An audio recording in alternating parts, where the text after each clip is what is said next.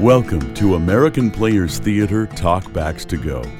I'm Buzz Kemper, and I invite you to take a walk up to the Touchstone Theater with Orange Schroeder and me as Orange talks with director Mariah Aitken about APT's 2017 and very first production of August Strindberg's play Creditors, in a version by David Grieg.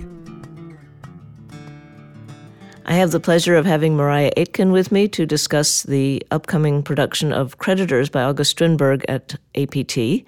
And I'd like to start by saying, Mariah, you're a first-time director at APT, but clearly not a first-time director or actor. You have a fascinating background, and I'm wondering if you would mind telling us a little bit about yourself and how you came to be in Spring Green, Wisconsin.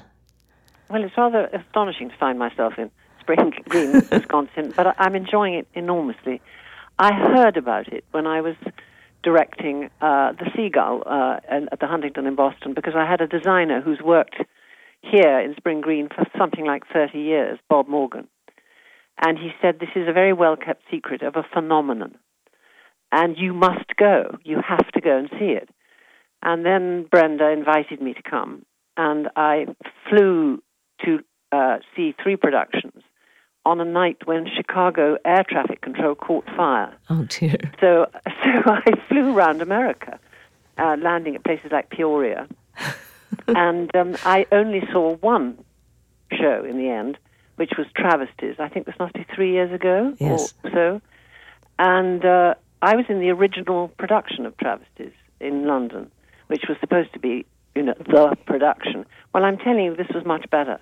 It Really? was thrilling. Yes, it was thrilling. So I immediately fell and said I'd love to come and work sometime. So I came back and did a workshop with the company to get to know them for a week.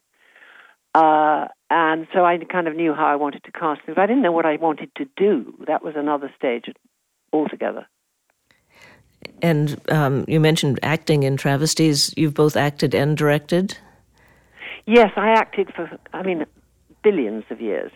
I went to Oxford and read English language and literature, and then, but completely wasted my time at Oxford acting all the time.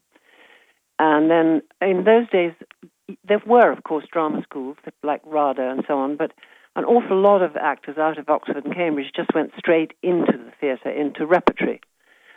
People like Ian McKellen and Hugh Laurie and so on. And so did I. So I stood in the wings watching people better than me, basically. That was my education. And I acted for many, many years in the National, the Royal Shakespeare, the West End. And it was a terrific life and a career. But when I married a man who lived in New York, I thought I really ought, and this was a late marriage, I thought I really ought not to be out 6 nights a week, appearing in the theatre. It will imperil everything. So I had done some direction, and I decided to become a full-time director. So you're based in New York? So I live in Manhattan, yeah. Ah. And I had a lucky success with a funny little play called 39 Steps, which ran for 9 years in London and 3 on Broadway. And that kind of got me going here. And do you have upcoming projects in New York after you leave Spring Green? I actually prefer not to work on Broadway very much because they make me cast people I don't necessarily think are right. But I work a great deal regionally. I sometimes work on Broadway and off Broadway. I'm actually doing The Importance of Being Earnest at the Old Globe in San Diego, and I'm doing Twelfth Night in Delaware, and also at this wonderful new theater next to BAM in Brooklyn, the Polonsky. So a great deal of Shakespeare, but not much Strindberg. No, this is the first Strindberg I've ever done. His plays are not very thick on the ground in England. They do The Father, and they do Miss Julie, and they do Dance of Death, but not very often. And Creditors came out of the woodwork because Alan Rickman did it. I wish I'd seen it at the Almeida, and he commissioned this very good translation. And so when I discussed it with Brenda, she didn't have that translation, Brenda DeVita, who runs APT. And so she was appalled by this choice of play. Then she read this translation and completely changed her tune and was fascinated by it. So you had actually recommended the play to Brenda? Yes, I did. Well, she said, What About Creditors, but she hadn't actually read it. And so we were reading different versions. And you mentioned that obviously Strindberg is not very frequently produced, never at American Players Theatre. What do you think playgoers need to know about Strindberg? Well, I think it's interesting that he thought this was his masterpiece, this one. He designed it to go with Miss Julie. And plays were immensely long. His own plays were immensely long, usually, and in verse. So neither of these were in verse, and they were very short, comparatively short, sort of under 100 minutes. And he said it's like a lamb cutlet. It looks large, but 3/4 of it is bone and fat, and I take that off. And it's very stripped down, and I think very compelling and peculiar. It's I've never directed a play like it, and we are all finding it fascinating. And the most surprising thing of all is how funny it is. He knew that, but we weren't so clear about that until we started to rehearse. He didn't get it on for quite a while. He got Miss Julie on. But this was rejected by the theatre. He wanted to do it for two reasons. One was they thought it was libelous about his wife, who actually played it in the end somewhere, and didn't mind at all. And he told them that it was terribly easy and cheap to stage because it just needed 2 chairs and a table, and there were 3 charming characters. I don't know what made him think they're charming, but he obviously had a different standard for charm than we do now. A different worldview, perhaps, and definitely a different view of marriage. I think. Oh yes, that may be quite inflammatory here because he's quite sort of influenced by Nietzsche about the inferiority of women. On the other hand, it's such a cleverly constructed piece because there's one man in it who adores the woman, another man who despises her, and the woman herself, though flawed, is very feisty and fascinating. So it's there are conclusions drawn by each character, but they're not the conclusions we will draw. And Strindberg had a sort of contentious relationship with his peer, Henrik Ibsen.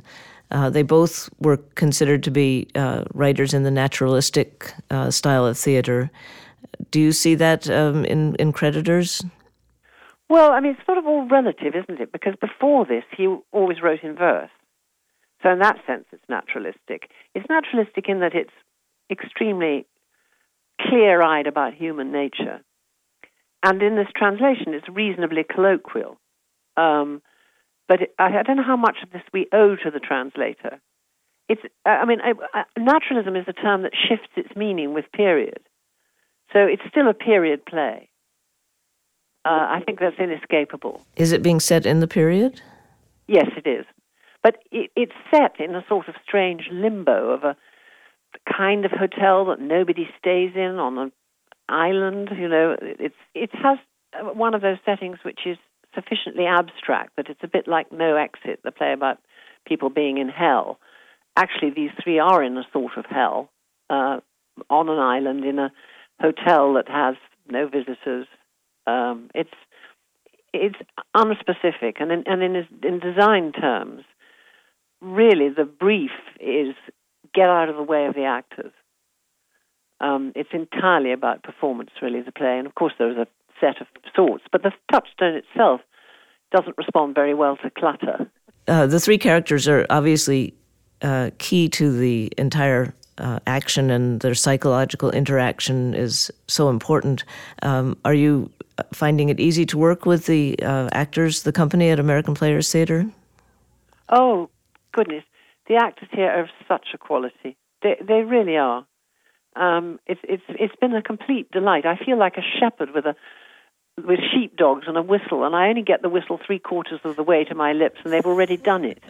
I don't have to instruct them very much. They're incredibly intuitive and smart. And, of course, breaking down what exactly is happening on the page is a collaborative endeavor. And it's been tremendous fun. Really fascinating. And I think they're enjoying it as much as I am. And what do you think audiences will take away from it? Well, you have a very sophisticated audience. I know this sounds like British condescension. I don't mean it to at all. But when I came to see Travesties, which is not an easy play, I remember the English audiences sitting there in sort of vague incomprehension, having a brain massage, a sort of collective brain massage, and vaguely and catching up with it. But when I saw the APT audience, which was very mixed in ages and so on, they were getting practically everything and roaring with laughter in the right places. And I thought, this is extraordinary. This is a trained audience. And then I've seen 3 shows since I've been here, and it's true every time. You have a wonderful audience here. I do think it's an exceptional setup. And certainly it is for those of us that get to be privileged to be in that audience. Another parallel that I see with Creditors possibly is the idea of the French farce of infidelity, which is one of the other themes that we've seen this season with A Flea in Her Ear. We don't really expect Creditors to be funny, but as you say, it has its funny moments. It surely does. It's partly the audience perceiving manipulation when the character who's being manipulated doesn't. And that can become hysterically funny. I think it is much darker than the French farces because, well, for obvious reasons, I won't say why, but it doesn't end well. And his view of women is not rosy, shall we say? No, I mean, I think when we did the read-through, there were audible gasps from quite seasoned people like stage managers when one character, Gustav, played by Jim DeVita, gives his analysis of what makes a woman. It's quite shocking, but it's kind of marvelous, and it's that sort of shockingness that wakes up your brain and you feel is good for you. And that's certainly a wonderful aspect of going to theater, is seeing something that you don't expect to see, and yet you come out owing a credit, shall we say, to the playwright and to the director. Thank you so much, Maria, for speaking to us today and for coming to Spring Green to enrich our stage with this new production by August Strindberg. Not at all. It's my privilege. I've really enjoyed it. Thank you so much. Bye-bye. Talkbacks to Go is a production of Orange Tree Imports and Audio for the Arts. Our theme music is by Steve Tibbetts, and it appears here by permission of the artist, courtesy of ECM Records.